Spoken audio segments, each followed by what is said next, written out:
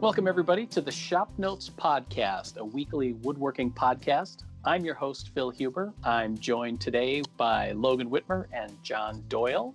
As always, it's episode 37. And on today's episode, we're going to be talking about the improvisation of woodworking. So let's get started. This episode of the Shop Notes Podcast is brought to you by Woodsmith Magazine. Woodsmith Magazine has been the trusted source for all your woodworking information for over 40 years. From tips and techniques to furniture projects to shop projects, you'll find it all at Woodsmith Magazine. Subscribe today at woodsmith.com. So shout out a wood and a project and a location. Go. Right. And go. a style. We're working improv. Yeah. It's beat style woodworking. I'm calling mockery for doing improv. More I think John's the Wayne Brady. Yeah. Here's where I'm going with that is I'm working on one of my Christmas presents, and I'm inspired by a couple of different plans. I've kind of smushed them together and now pulling them apart into something totally different. Along with it, I'm contending with the joinery decisions that were made in the plans and whether I want to freestyle off of that or go with it. So I know, Logan, you want to take yours in probably a little different direction, but in my case, the project that I'm building is out of plywood, and both of the plans that I've been inspired by are essentially just attaching the plywood panels with glue and screws, or possibly dowels in a couple of places. And so my question to you is, when do you kind of riff on that and then maybe use a different style of joinery? So we're talking about the thing you were building in the shop the other day without saying it, right? Right. Yeah. Okay. Which is funny because I sent the picture to my wife because I'm like, hey, this is actually really cool. Like, this is something I could see us using. And she was very confused by the picture because I happened to snap it while you were talking about something and pointing at the picture. And she's like, the picture he's pointing at's tiny. I'm like, no, look at the big picture. Like, but anyways, so when do you? I guess you're asking when you up the joinery game or when you change it, right? Right. So like the two plans use screw and glue. Yeah. That's totally legitimate. I get that. But I ended up going with dados and rabbets just because I like the confidence of being able to register parts in the place where they're supposed to be. Yeah, which I guess that is where I make that decision is there one joint that is better than the other for this application? And I think from a strength standpoint, glue, screws, dowels, and rabbets and dados are all pretty much on level playing field, right? Sure. But where you get the heads up in using dados and rabbets, like you said, is that positive registration. You know everything's going to snap together, right? Yeah. Kind of, after sanding and beating on it with a mallet. Sure. So I guess that's where I make that decision. The only other time I would potentially change the joinery on a plan or on a project is if, from a design standpoint, I think a different joinery technique is going to look better, or if it's just I don't want to mess with it. Like, honestly. So, I mean, and where I say that is some of the recent projects that that Mark Hopkins, our shop craftsman, has built have had large mitered cases. And every time I walk in there, you can tell when he's working on a project with mitered cases because his eyes are just about this big around and he looks like he's ready to stab something with a chisel. So like in an application like that, like I understand the aesthetic choice of saying, hey, I'm gonna design this with miter so I can have continuous grain all the way around. You have a seamless joint there. Personally, if I was building that, let's use the LP console that I'm sure John's sitting at right now. Yep, I'm sitting here at it. Yep, and it has mitered joints. Personally, I'm not going to miter those joints. I mean, at that point, I would rather just dovetail them. You know what I mean? I'd rather not fight it.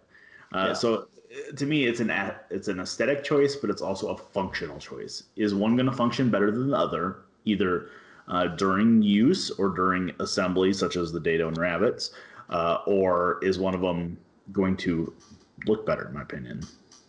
Yeah. Or is one of them going to be pain in my butt like miters?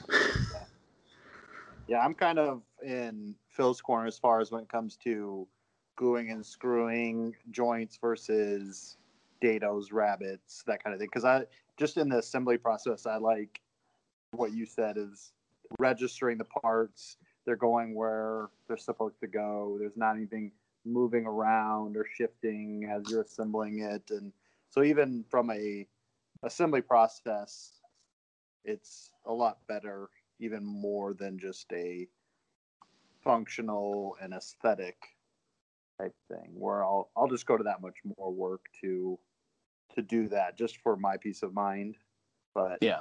I mean, I've been known to glue and screw butt joint stuff if it's for like somebody that I hate. Like, no, not that I hate this. I don't really care about.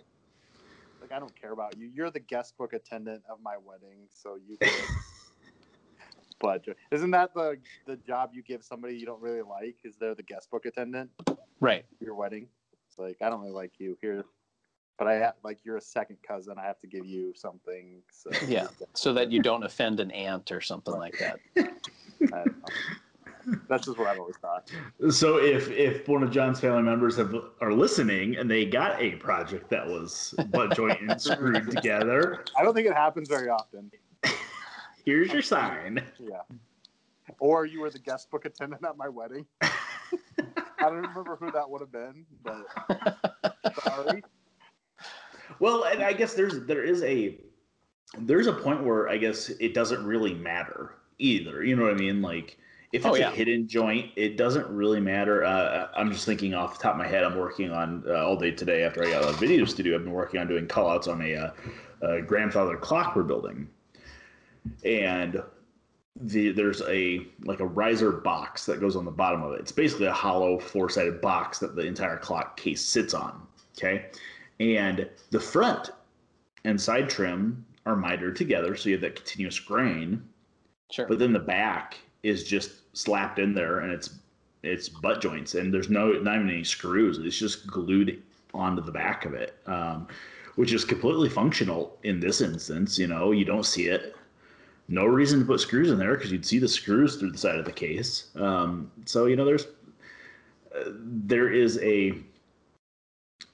a point where I guess in joinery, it's like, why go the extra step when it doesn't matter?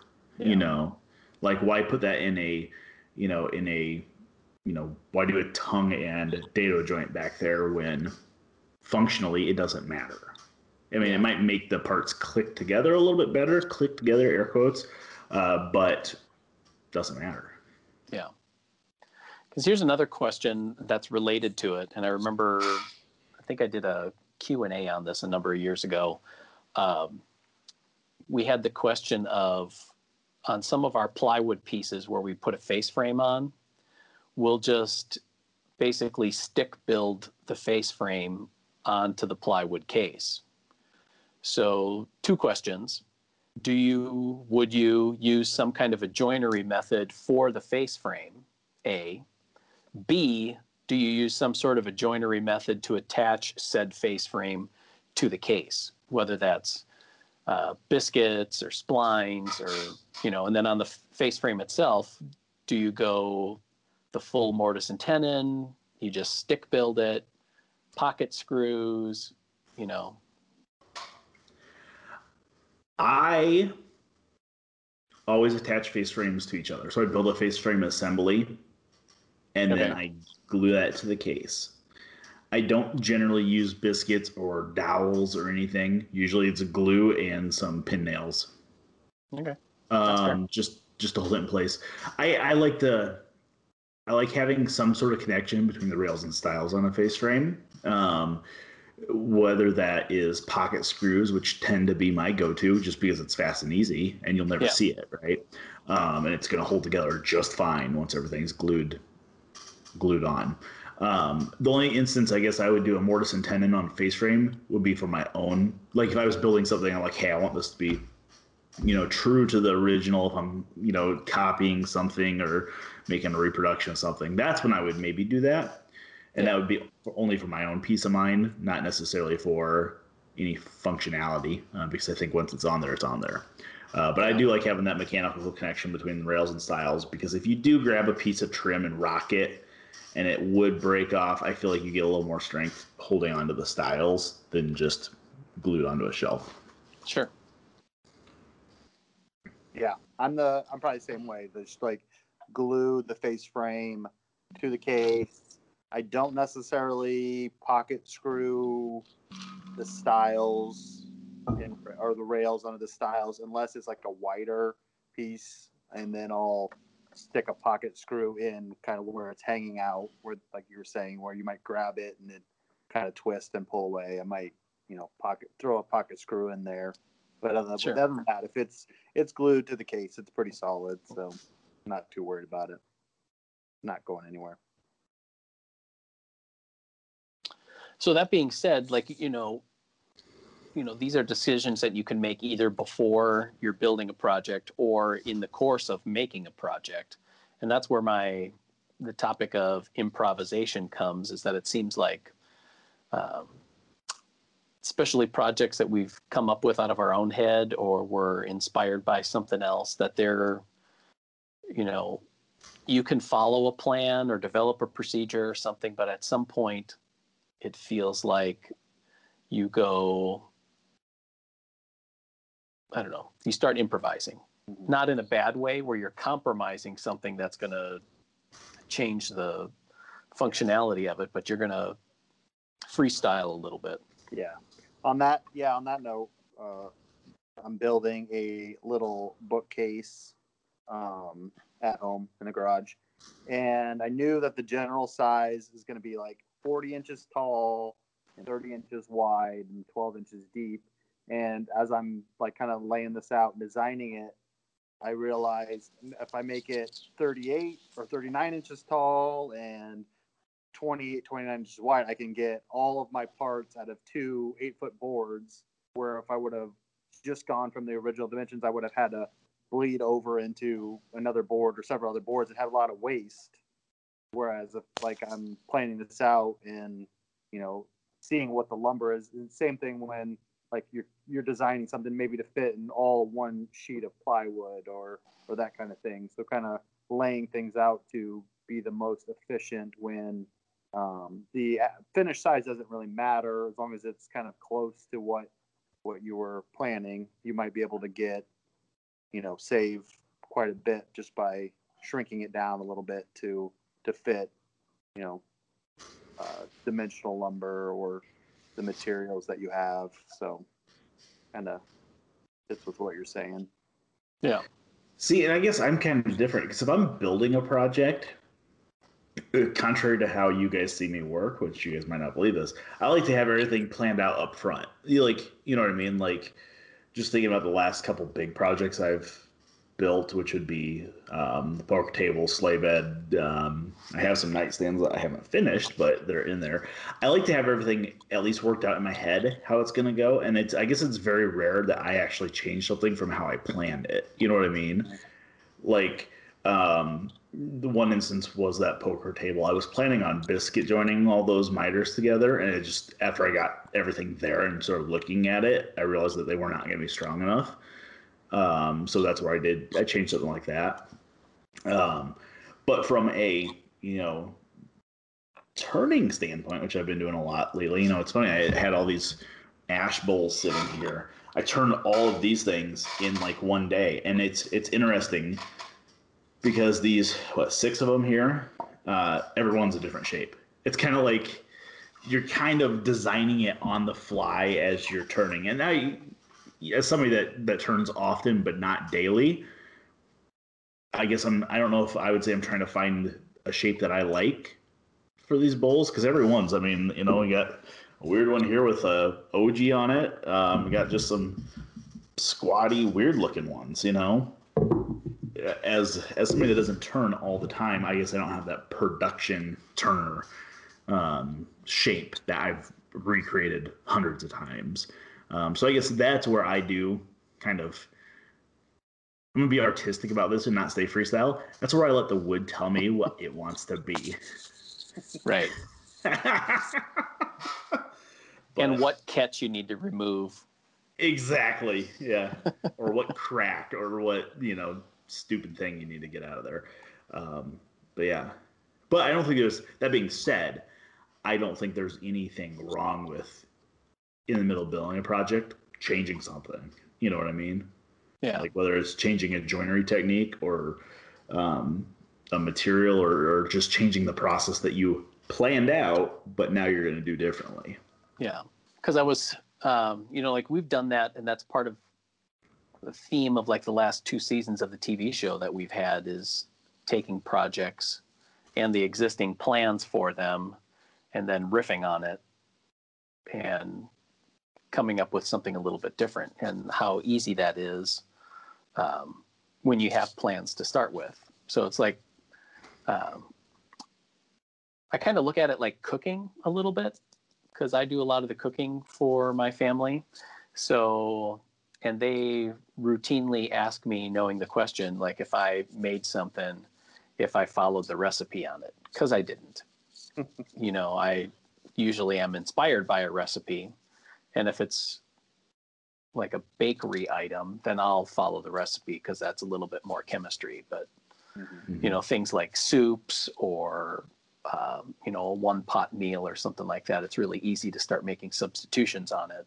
And in the same way with woodworking, I'll often take plans and use that as a launch pad for, you know, changing the size to suit the space that I have for it. Or like John, you know, I have a given amount of wood that's kind of squirreled away, you know, say all of this quarter sawn white oak matches, and that's all I got. So if that's the case, then you kind of work around that and then change something to fit. Yeah. But I guess that's more on the upfront, right? Like that's not necessarily in the middle of building the project. Like that's something you know as you're doing your mental planning. Yeah. That's true. And so I guess that's where I guess I'm seeing a difference, because you know, we have the mental, at least myself, when I go to build something, I have a mental checklist. Like, you know, hey, here's what I need to cut parts wise. Here's how I'm planning on joining them. Here's you know, kind of where I'm hoping to get today and then tomorrow and yada yada. Rather than you're in the middle of a project, you have parts cut and then you change something. Right. So yeah, which I guess that can be the changes in the middle of a project can be because of a mistake. Sure. Yes. Or it could just be an epiphany moment where you say, hey, you know what? If I do this instead, this happens, and I like that better. Right. And I guess that's where I'm going, is that there's the part of a project where, you know, you get that epiphany that, you know, hey, instead of a frame and panel plywood door, I'm going to go with, you know, something else. Yeah. Yeah, I've had quite a few surprise changes in my woodworking where it's like, whoops, I wasn't supposed to put that joinery here or this rabbet there. I guess I'm going to have a walnut inlay there now. It's a feature. Yeah. So. Which is funny because, like, in the turning world, you know, a couple of the turning classes I've taken, everyone says, oh, you know, if you blow out the bottom of the bowl and you go into your chuck, you just put an inlay in the bottom. But everybody knows what happened. You know, Right. Everybody secretly knows what happened. But, yeah, we've had a few of those filming for the show where it's like, oh, this mortise was supposed to be a different size. Well, now we're going to do something a little different here and just keep working. And so it happens. That's part of woodworking. Yeah. Well, it's funny. Dylan's building he's building a Roubeau style bench right now. And I was in the shop yesterday. He's like, well, that didn't take long. I was like, what? And he's like, well, I just drilled all these mortises in the wrong spot. It's like, you know what? Peg it with pegs and re-drill it. You know? Yep. It is what it is. Part of the process. Yeah. So, Logan, what have you been turning recently? You know, so I have these ash bowls sitting in front of me. I got 6 of them. I showed those. This week last Friday I took off. That was before we podcasted, or that was after we podcasted, right? Yeah. So I took Friday off, and one of my arborists that I work with, he had a beautiful cherry log for me to go mill, and a bunch of other logs. So I went and did that on Friday, and part of the cherry tree that was left there was a couple of stump sections. They had cut them off the stump already. They were just kind of laying there. And they were really burly looking, like not like John and myself, but like they had some really cool grain. So I cut those into some bowl blanks, and after we were done milling that day, and brought them into the studio this week and turned a cherry bowl for our video edition subscribers, which I think was kind of cool. It was just kind of showing roughing a bowl blank, which is what these are. So these are much thicker than like a finished bowl will be. These are about an inch thick or so. But before I jumped on this call, I was doing some research because one of the things that this arborist asked me was if I could make some duck calls for him out of this burly cherry.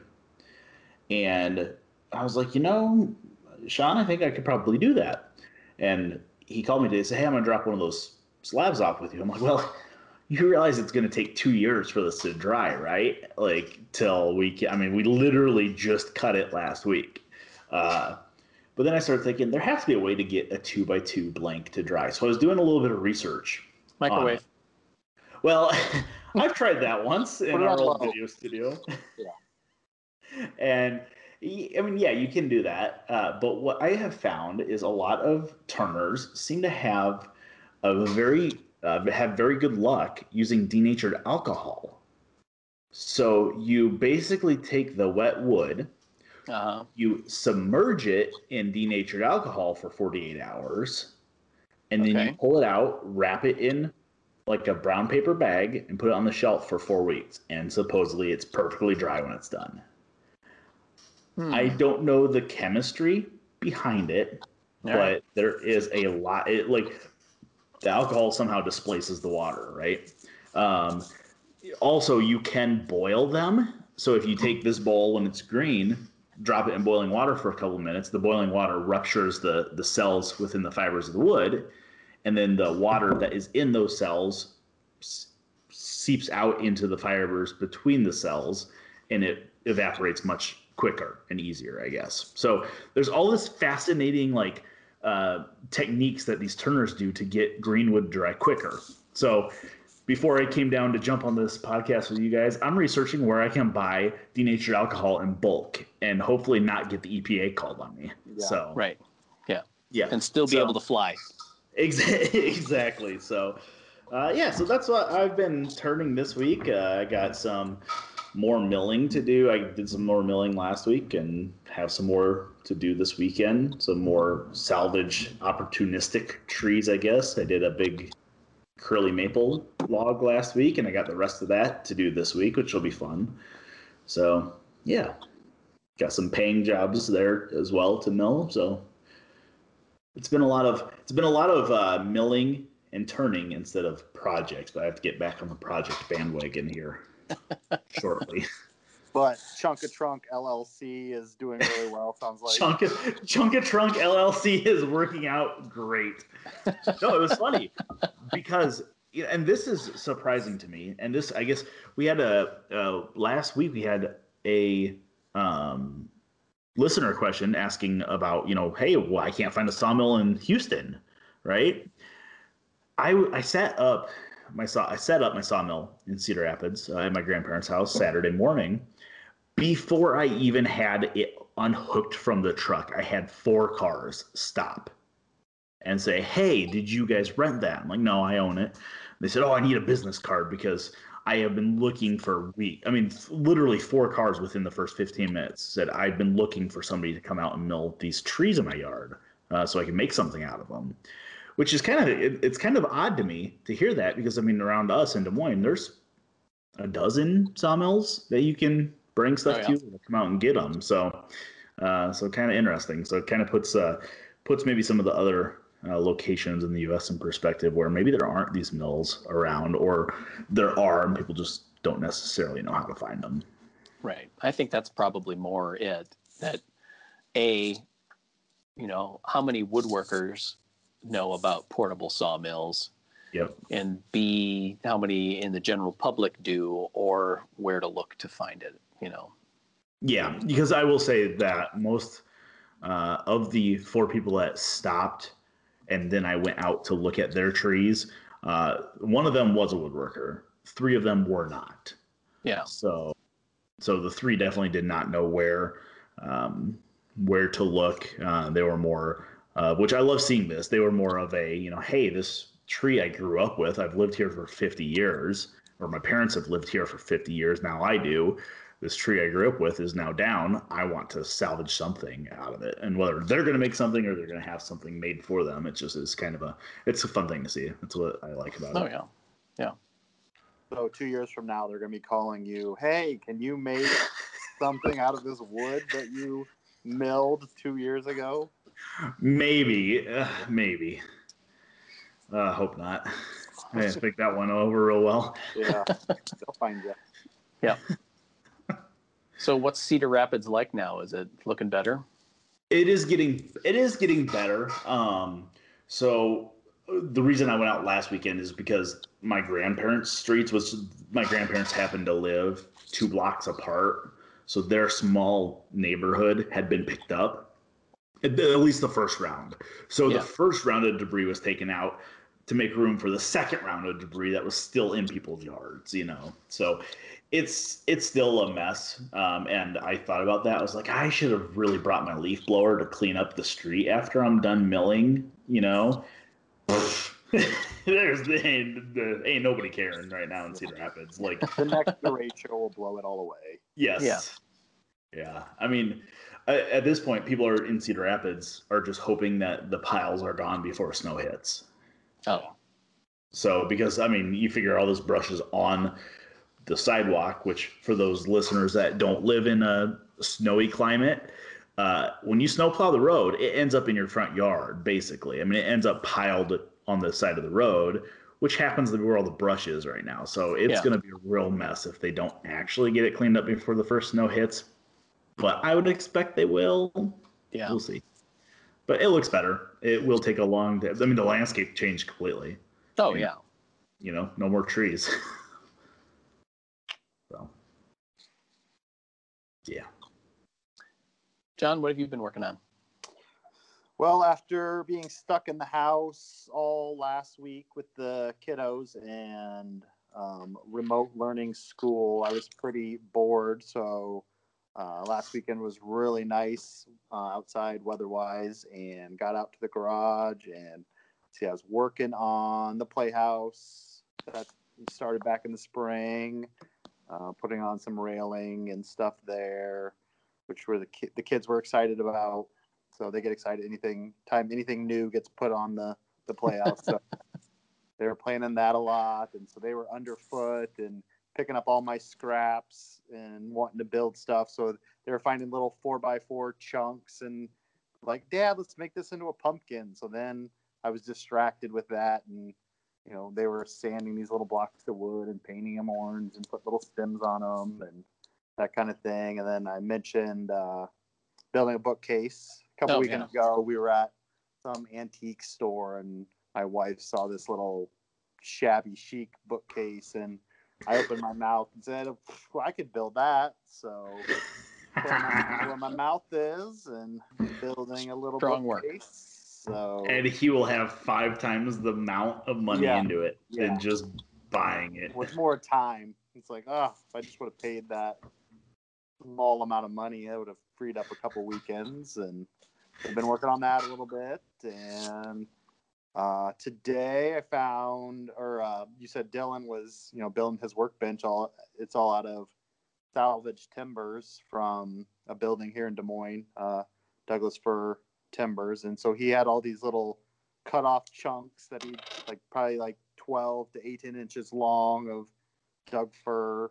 So I was pulling those out of the garbage can and resawing those. I could build a little toad out of this or something. So that's another. To be thing. fair though, they're super nice. Yeah. Oh, yeah.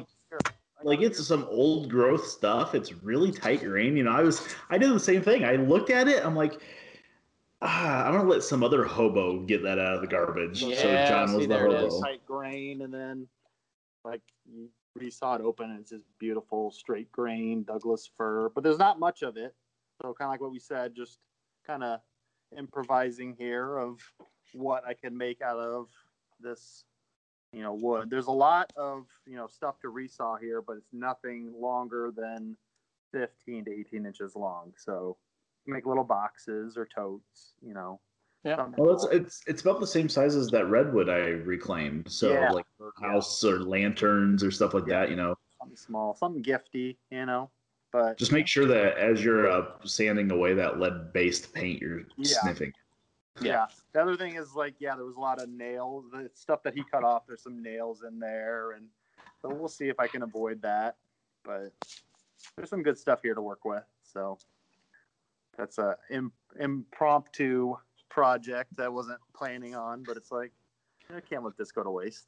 Which is funny because John's not generally the one I see diving for scraps. No, usually it's never. Phil or myself. Yeah.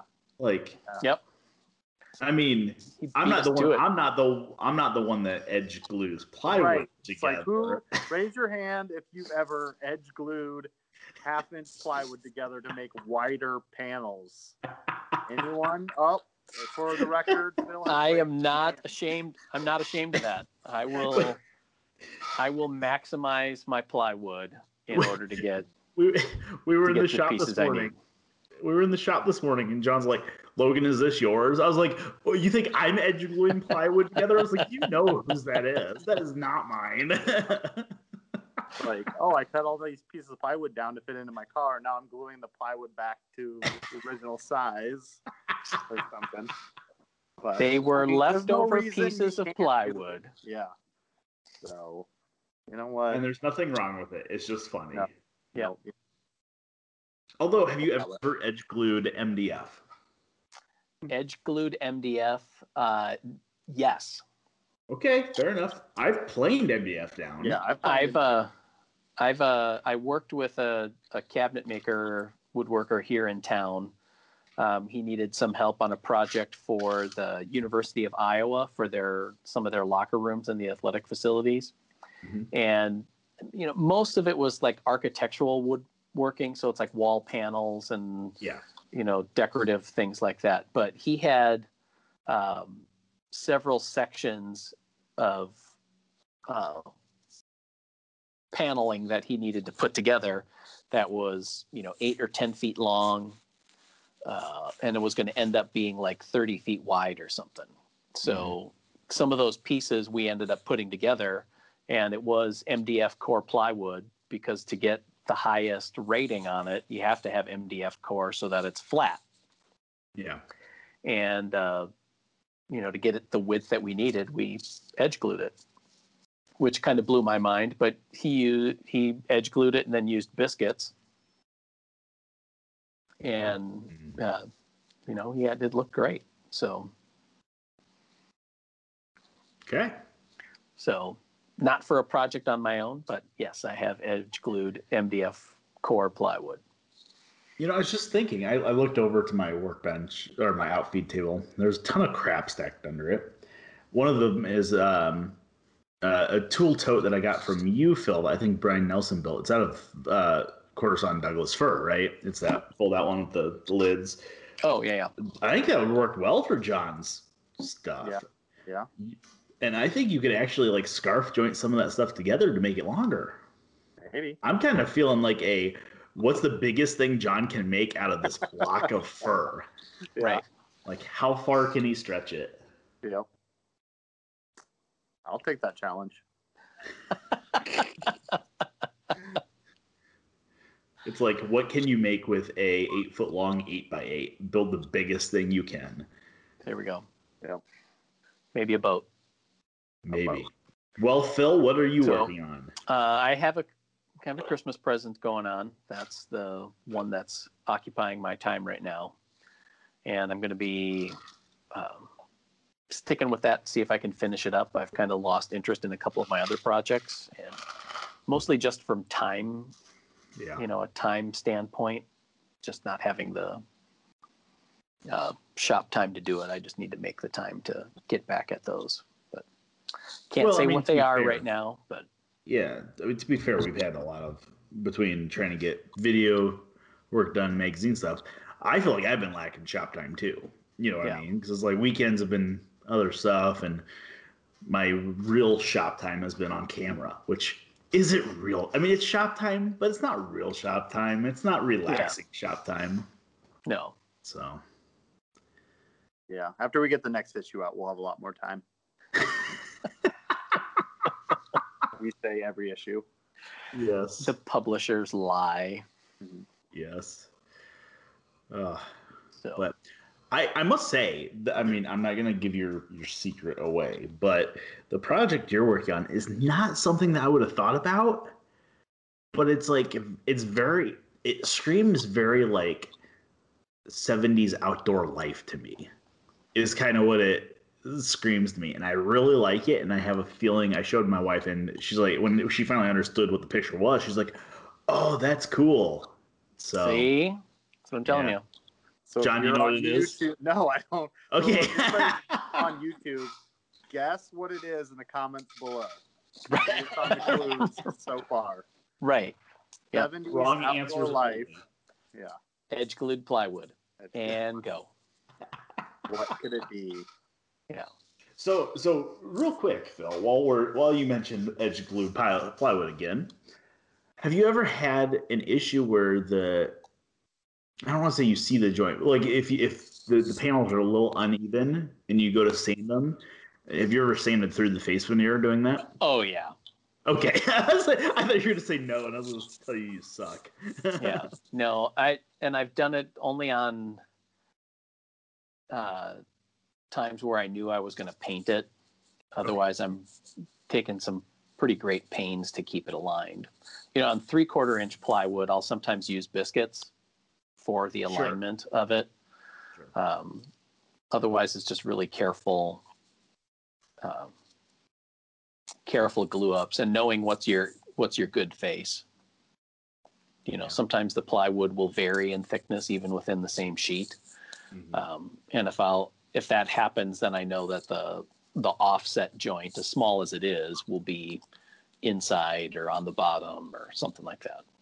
Sure. Okay. That makes sense. Yeah. So you're gonna paint this, obviously? Yeah. Since it's going to be kind of living its life outside, I was going to use some of General Finishes milk paint. Okay. Okay. A couple of different colors. Outside 70s life, outdoor life. Edge glued plywood. Edge glued plywood. I mean, would you say that's an accurate description of it? Yeah. Like, I feel like it's like very 70s Boy Scoutish, which is super fun to me. Like, it's now it's pretty much giving it away. Right. I'm gonna flip through all my old Boys Life magazines. It'll be in there. It's in there. It's is it a hoverboard kit? Yes. It uses 3 squirrel cage motors. Yeah. Okay. Mm-hmm. I see. Yeah. There you go. All right. If you have any questions, comments, or smart remarks for us here on the Shop Notes podcast, we'd love to read them and hear what you have to say. Otherwise, if you're wherever you get your podcasts, please give us a good rating and a review to get this podcast in front of other woodworkers. If you don't like listening, you don't have to. So There you go. Thanks for joining us for another episode of the Shop Notes Podcast, and we'll see you next week, everybody. Bye. This episode of Shop Notes Podcast is brought to you by Woodsmith Plans. You'll find nearly 1,000 plans covering everything that you'd want to build. From furniture projects to gift projects, kitchen accessories, workshop projects, and jigs and more. Find your next project at woodsmithplans.com.